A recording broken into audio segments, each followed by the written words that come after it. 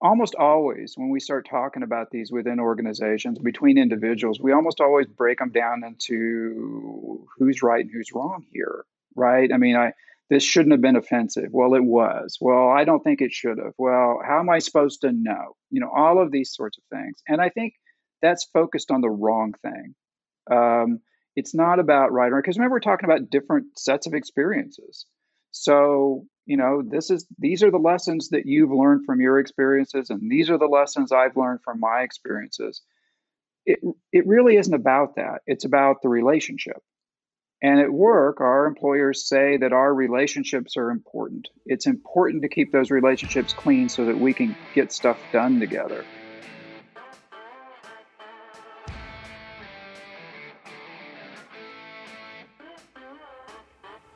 Good morning, HR. I'm Mike Coffey, and this is the podcast where I talk to business leaders about bringing people together to create value for shareholders, customers, and the community.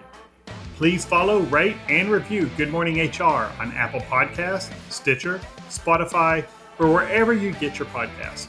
You can also find us on Facebook or at goodmorninghr.com. Social justice warrior, racist, snowflake, white privilege. Over the last few years, and particularly the last 18 months, conversations about race, gender identity, religion, and a host of other physical and personality traits have become more and more heated. Even once commonly understood terms like racism have evolving meanings rife with opportunity for disagreement. Well beyond the widely held explicit biases of previous generations, many contemporary conversations are about less obvious and often unintentionally offensive behaviors that impact employees' sense of fairness and belonging in the workplace. Many well-meaning business leaders have a desire to do the right thing, but are fearful of taking action in such a contentious environment. Which is why I've been looking forward to today's discussion with one of the most articulate business trainers on these issues. Rodney Klein has over 16 years of experience as an EEO trainer and presenter with the EEOC, and since leaving the role of everyone's favorite person at the EEOC, he coaches and trains business leaders as the principal at Rodney Klein EEO Training. Thanks for joining me today, Rodney. I was told there would be food. Oh, if I remember the conversation, you called me, you begged me to be on your podcast. I said no, and you said that I would feed you, and I said, well, okay then. And so, but I'm sitting here and I don't have food, Mike. Well, what's this all about? Your Uber Eats email is on its way. Is it? Okay. Yeah. Well then, so what is it that we're talking about today? Well, let's just get down to it. What the hell is a microaggression? It seems a bit hostile there, Mike. You have a little Well, something pent up there? I am talking from my male, white privilege, cisgender, whatever privilege. So, yeah. Tell me what is a microaggression? We hear it all the time, but is it a thing? Is it a thing with a set meaning, or is it evolving all the time according to the circumstance? Well, yeah, I think you kind of capsulate it. Okay, great podcast. Thanks. That's Rodney. it. That takes care of it. And I'm done here, and I'm waiting for my food. Yeah. Because when we're talking about a microaggression, I think the easiest thing to say is it's a small, slight snub or insult, right? That's the definition you get. But most of the time, these things are they're outside of our conscious awareness. We all microaggress. And if I were kind of describing it, it's kind of how you approached it in a sense with your question. And that is, it's a clash of experiences. So we all have experiences. We learn from those experiences. We gain lessons from them. That gives us subjectivity, perspective, point of view, which is the thing that makes us human. But we all have different points of view, all unique points of view, because we all have different sets of experiences. So when you see a microaggression, what you're really seeing is you have one person with a particular point of view based on their own set of experiences, and they look at a situation a certain way.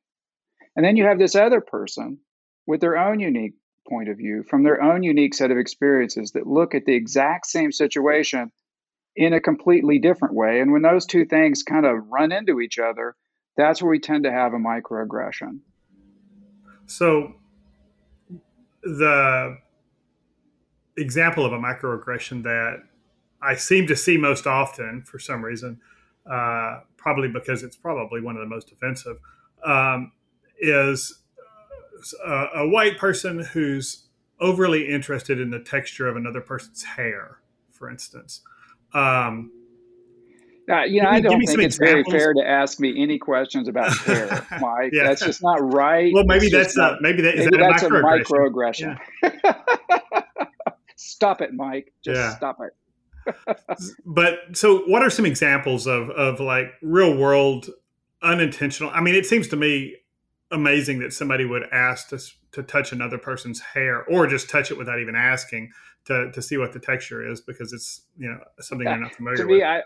I don't know about it being a microaggression. That's just kind of weird to me. I've Yeah. never asked to touch another person's hair, so that's just kind of odd. I think some. Let me give you a couple examples, real life examples. I work with this attorney around the San Antonio area, and she was relating this to me, and she said that she had this client, and they were working out something with another person who had an attorney. So the attorney for the other person sends her this agreement, and so she pulls it up and she does what attorneys do, which is she crosses out this paragraph and she moves this one over here and she writes a bunch of stuff in, and then she sends it back to the other attorney, who's a man. Almost immediately, he sends her back an email that says, let's not get emotional about this.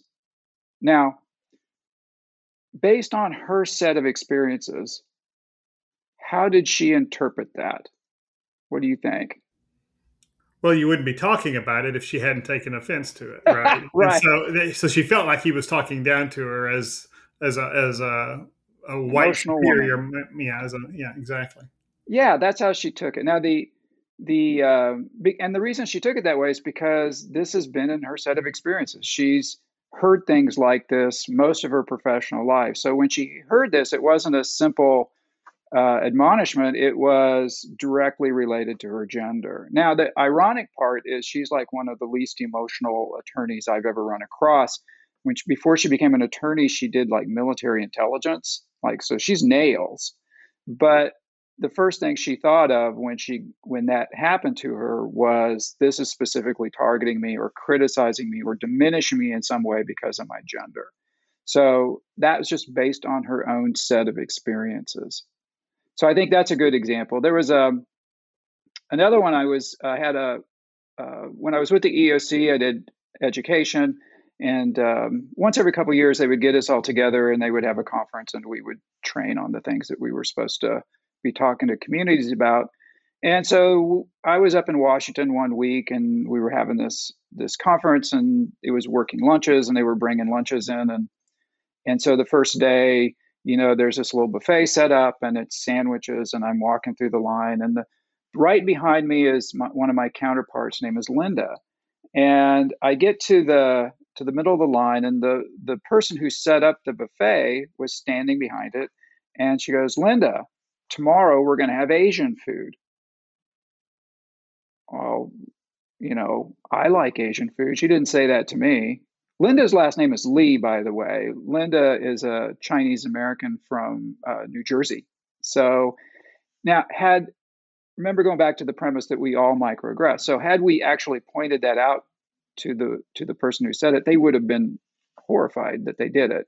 It was something that they just did out of an unconscious because of the lessons that we learn from our experiences that are just in us, and they're not necessarily in our conscious awareness. But that was on that person's behalf. I mean, that was an intentional effort to connect with Linda. It was kind of ham fisted, but it wasn't meant probably in any way as a negative or as a slight to her. It was just that person's attempt to make connection, right? I think you're absolutely right, but I think we're talking about different experiences. Mm-hmm. So from Linda's experience, now Linda and I didn't talk about this, but from somebody like Linda and her experience, what does that say to her? I'm being continually reminded that maybe I'm a foreigner in my own country, that I'm different from everyone else. So, that's how somebody from with her set of experiences may interpret something like that. Why? Because it's not the first time she's heard it. And I think that's an important part of microaggressions because, I hear the criticisms of it. Oh, I can't say anything anytime, anyhow, anyway. But we don't recognize, I think, a lot of the times that these things have weight to them. Let me give you an example. I was at an educational event one time, and I had a counterpart with me by the name of Deb. And so we did the event. It's over. We're all standing around talking, and let's say I'm standing right here. Deb is standing to the left of me, and there's this other gentleman standing to the right of me, and we're having this three-way conversation. Right in the middle of the conversation, this young guy walks up, and he introduces himself to the other gentleman and gives him his card. And then he introduces himself to me and gives me his card. And then he turns around and walks off. Deb was mad. Deb was mad. That was like 3 years ago. I have a cell phone. I could get Deb on the cell phone right now, and she would spend the next 20 minutes telling you how mad she still is about that. Why? I mean, I could look at that objectively and say, well, what's the big deal? I would have been, because that was a professional relationship I didn't care about. I threw his card away the second he left. I would have been thrilled had he ignored me and given his card to Deb. So why 3 years later she's still mad about that? Because it's not the first time, right? Nobody gets mad at the first microaggression or the second or the 20th or the 200th, but it's somewhere along the lines these things have weight. And I think we miss that. If we see somebody that seems to respond in what seems to be a disproportionate way, because remember, these are small events, we tend to think they're overreacting. We're not really thinking about the fact that there's weight behind these things.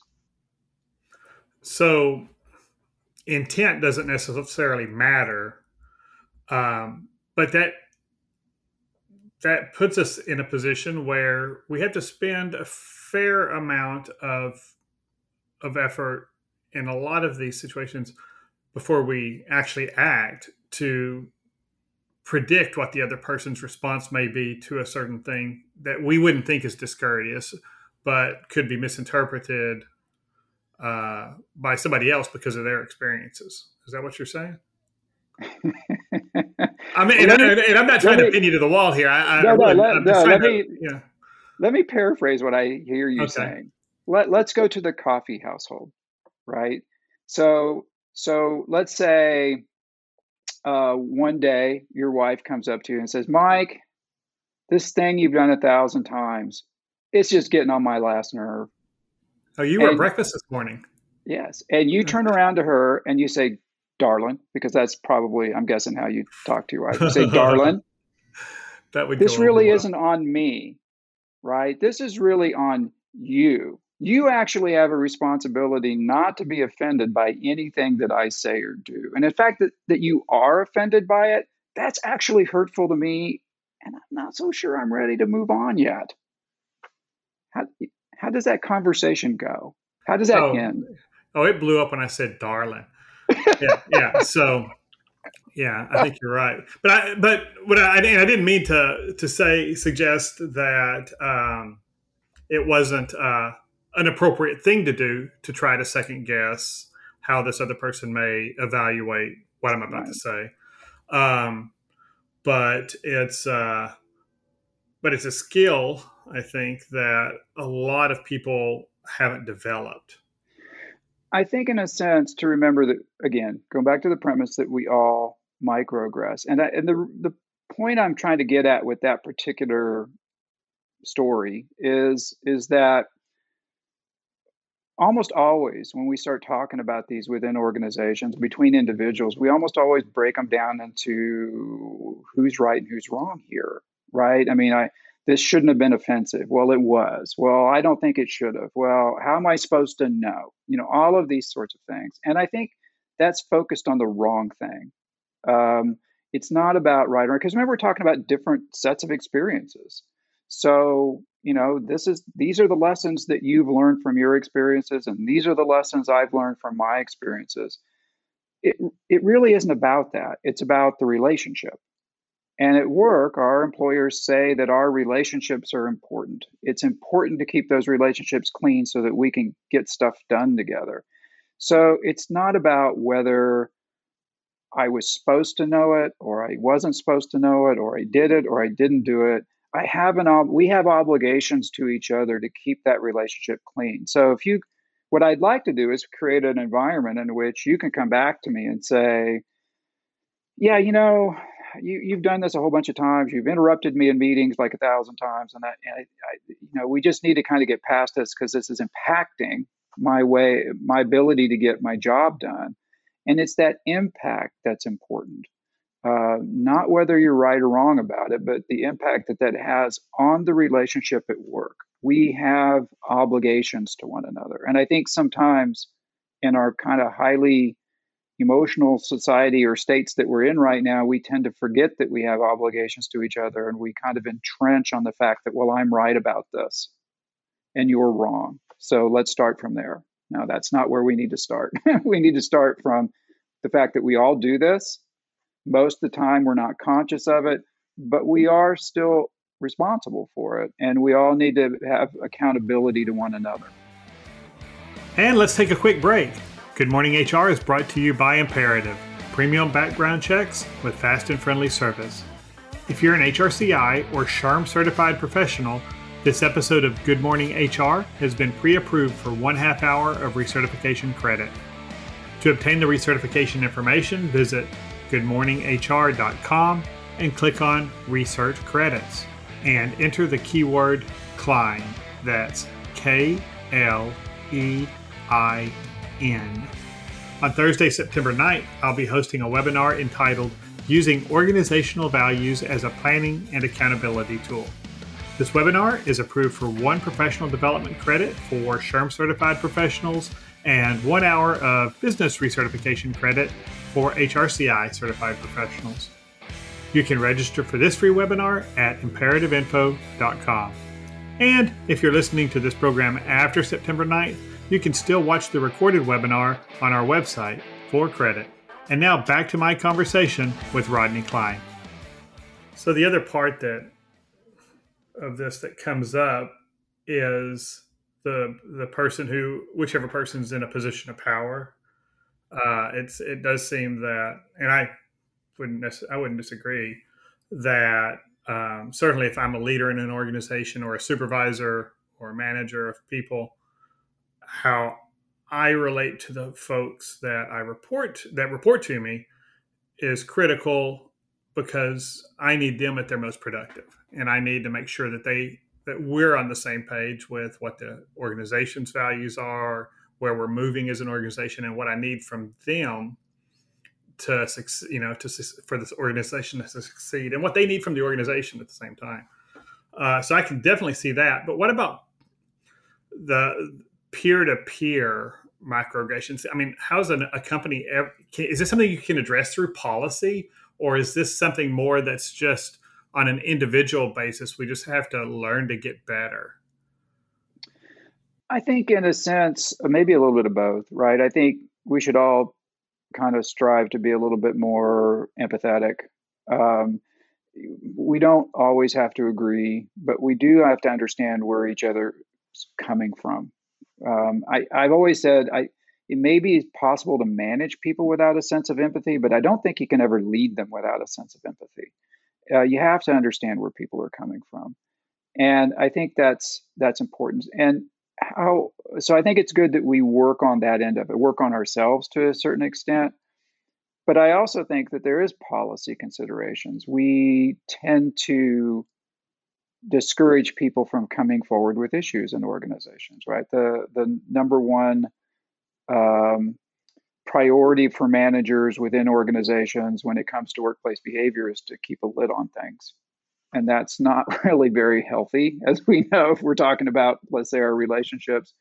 We want to create policy because we're trying to create culture, and you do that through policy as well. And you're trying to create a culture which encourages people to bring up issues and to talk about things and to keep those relationships as clean as we can keep them. Because when they're not, then people just can't perform the right. You're exactly right. In order to get the best out of your people, you need them all to feel as though they are part of the group and active, and that their opinions matter, and that they're not being sort of brought down. And so I think you have to do that both individually and through how organizations react or respond to workplace issues and behavior issues in the workplace. What would those policy considerations be then? How do you police that in policy? Policing is a brutal word, I think, because remember, we all do it, Right. right? We all microaggress, and so police is kind of a brutal um, label to put on it. I think you have to do that through, like I said, you want to encourage people to come forward. You want a complaint process that doesn't sort of automatically circle the wagons and make it antagonistic with individuals. Some of that you do through how the the system is set up for people to come forward with workplace issues. It could be in training, and we talk about microaggressions in training, about how this stuff works. It could be in addressing it in your group meetings if you're the manager, and making sure that you've created dialogue with people. If making sure that your people are plugged into informal networks. Uh, we I don't think we talk about this enough in microaggressions, but when people come to work for us, we know that there are two ways that they learn. We hand them the book. The book says this is how we do things. But then we start talking to each other. And what do we find out? That this is the way you be productive. And so we need those informal networks. And sometimes when we're looking at people who are being subjected to microaggressions, they're that's happening by them being excluded from these informal networks. They're not put in a position to succeed, right? There's that good information that they need on what the boss looks at, and how you get your work seen, and relationships that are important at work. All of those things you don't learn from the book. All of those things you learn from your relationships. None of us have gotten to where we are without the help of at least somebody else, one other person. Most of the time, many other people. So we need to make sure within our culture and within our policies that people are being able to plug into those formal and informal networks to be successful. I think that's policy wise. As far as the peer to peer, coming back to that, I think there are ways that if we have a culture that's open, that if somebody's being subjected to a microaggression, that they be able to assess, right? And because I don't think there's a one size fits all approach to this when you're dealing with individuals. You assess your safety, right? Because you talk about if the microaggression's coming from the owner of the company and it's a toxic work environment, that's a different situation than if, one of my close workplace friends is doing this to me and we're peers, right? Those are two different relationships. So we assess our own safety, and then we also assess how likely it is we are to succeed in the manner in which we want to address it, right? So it could be, do I have friends in the room? How do I address this? Let me give you an example. I had because it's interesting, Mike, because when I started talking about microaggressions, it was largely to HR people. And because it was to HR people, my emphasis was on how organizations respond to this. But what did I find? Every single time I did did a presentation on microaggressions to HR people, the HR people came back and said, "This is happening to me. How do I address this as an individual?" So I've made part of my standard presentation to HR people on microaggressions address how individuals should do this, how they should address these situations. And there isn't any one size fits all approach to it, because you have to assess your ability to be successful. So that might be having a direct conversation with an individual. I had one HR person, this is kind of an interesting story. She was saying that um, they had a big meeting. The company was supposed to be focused on some issue, it was a big issue, and so they had like 50 managers in a room, and they were brainstorming. The CEO was up there, and they were pitching ideas. And the she said about maybe 45 minutes into the conversation, this woman who had been with the company for for a number of years, maybe about 30, 40 years, was stood up and said, here's what I think the solution is to the problem. And then she said that, and then they went back to talking and pitching out ideas. And said about 30 minutes after that, these two young guys stood up and said, here's what I think we should, here's the solution to the problem. And the solution they gave was the exact same solution the woman gave earlier. And everybody went, wow, you got beautiful, wonderful, great solution. Let's do this. And so the HR person who was telling the story said she stood up and said, I just want to point out to everybody that what these two guys said was the exact same thing she said 45 minutes ago. And so, everybody in the room was kind of silent because, well, she was still working for them. So we figured she didn't get fired. But that was kind of a risky thing to do in that setting, calling out the CEO of a company in front of 50 managers. So the logical question I asked was, how did that go? Right. And she was like, well, it went well because I've known the CEO for a long time, and I knew that he would take this in the spirit that it was intended as constructive criticism. Now, what did she really do? She assessed her own safety, and she assessed her ability to achieve success in how she handled it. But I think that's imperative for everyone to do when they're subjected to these things is to make those assessments. Because there are some people that do microaggressions on purpose, right? They're trying to get under people's skin by these small events, and that's a completely different situation than the buffet line that we were talking about earlier.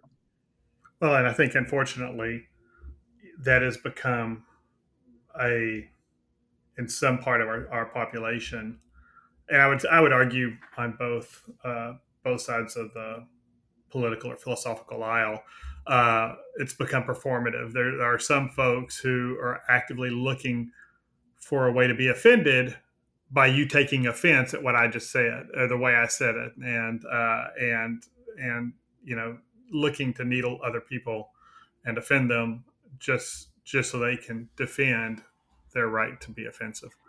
And It's then I called, think on the other side, there are people who, right. I've definitely worked with employees over the years who are actively looking for reasons to take offense and to misread circumstances that in their favor. So Yeah, I think it's again, that's why I think it's imperative that we repitch the discussion. It really isn't about right or wrong here.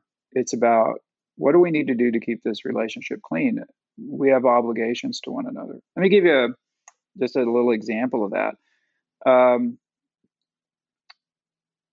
At the EEOC, when I worked for them, I did seminars. I hosted seminars, and way back when I first started doing it, like I don't know, 16 years ago, I did a seminar, and when we did the seminar, people would evaluate us. We'd have the old paper evaluations, and I would grab those and I would go home and I would read them all up. And so I the was going worst thing through you about, can ever do, right? Don't ever read your own reviews, right? well, you learn things, and here's what I learned. And so I was going through them, and there was this one evaluation that pointed out to a presentation that I gave and said that there was a term that I used that was racially negative. I'm like, whoa. I mean, I work for the EOC. I was like horrified. This is not what's supposed to be coming out of me, and I didn't know it. So I tried to do as much research as I could. I looked up a bunch of stuff. I read a bunch of stuff. I talked to a whole bunch of different people. I looked through all of the other evaluations, and I didn't run across anyone or any source that noted that was was a racially negative connotation. So for me, right, I could look at that and I go, I'm right.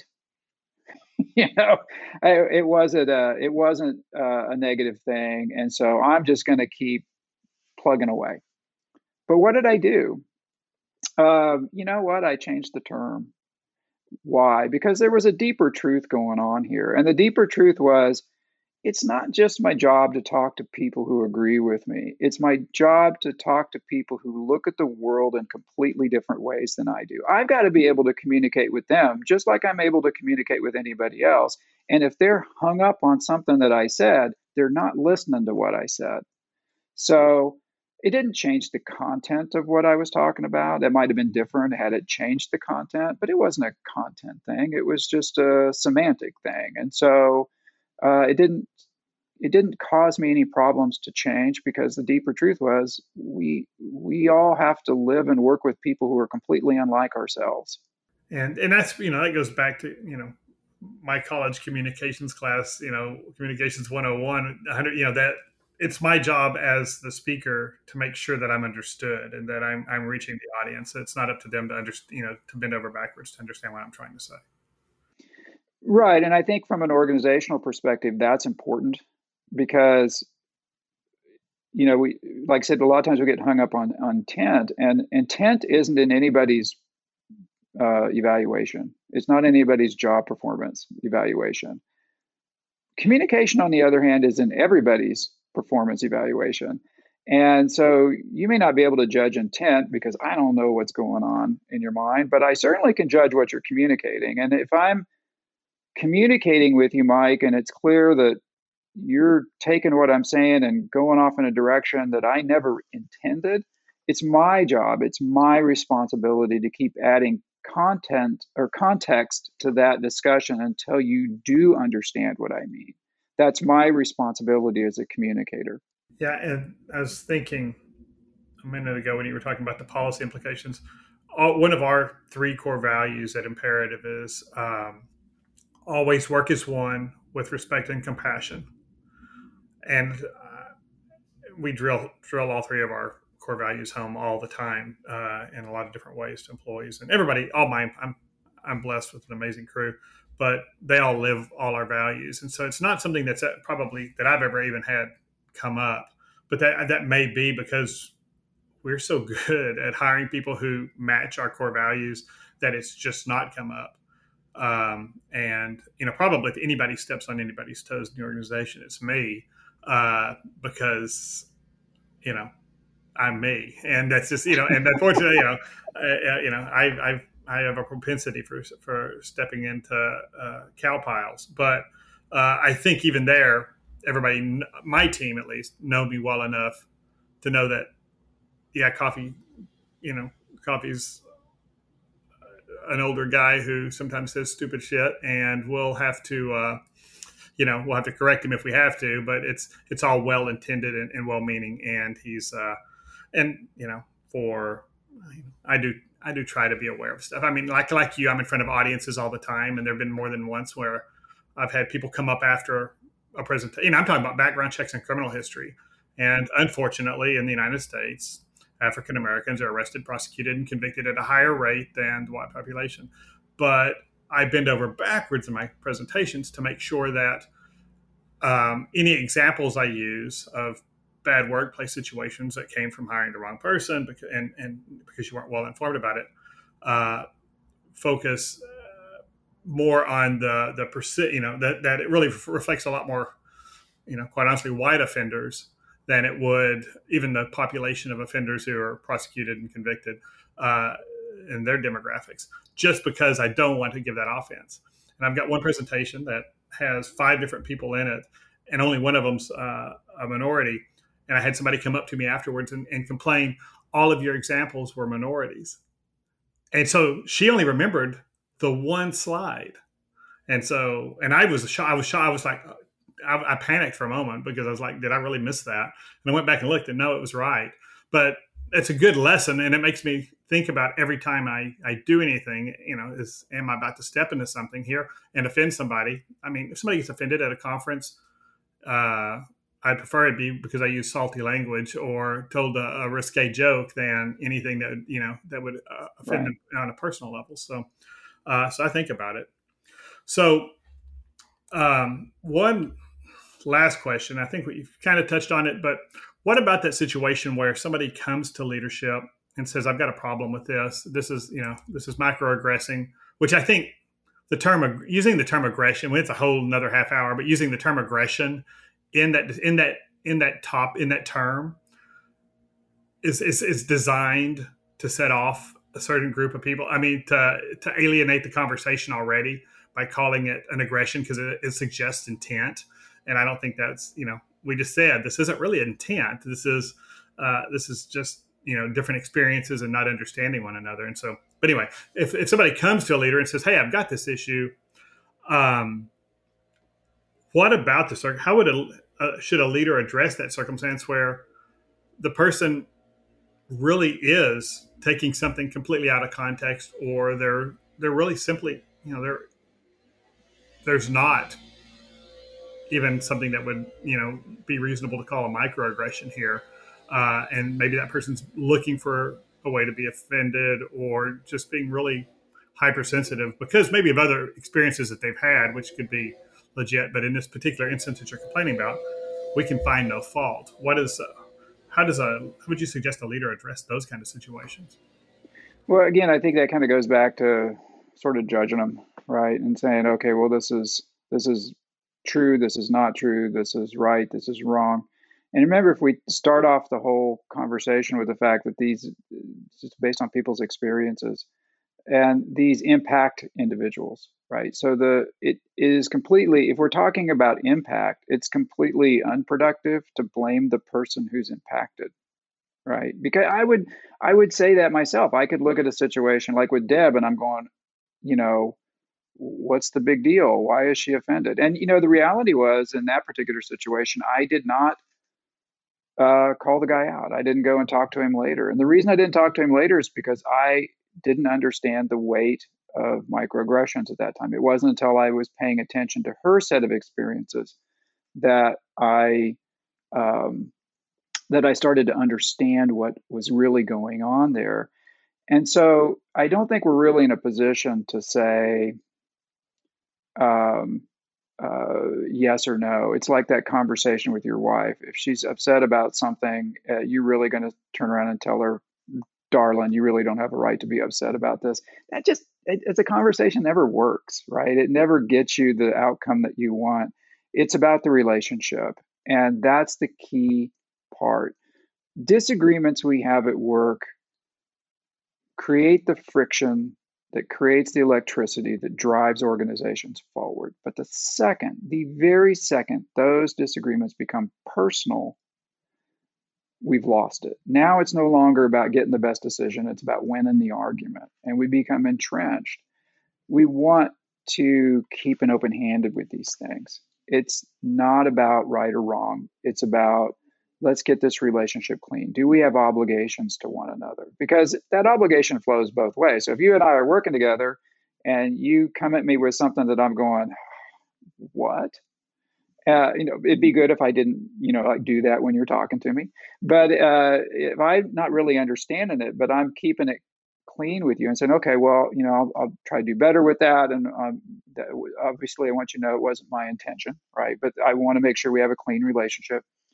It works the other way too, right? So if something comes up with me, I ought to be able to come back and say, Mike, this thing has been bothering me, and it's like the 12th time you've done it. And so we need to be able to have open enough relationships that we can do it. I understand that that's not so easy within a work environment, and it's not even so easy within a relationship, but I think that's the perspective that a boss or an organization needs to come from. Is my organization is largely a network of relationships. And so how that network functions is directly impacts my organization's ability to get their job done, to get its job done. So that's it's like, making sure you got equipment that's working right, making sure you got the latest software. This is how we manage our people.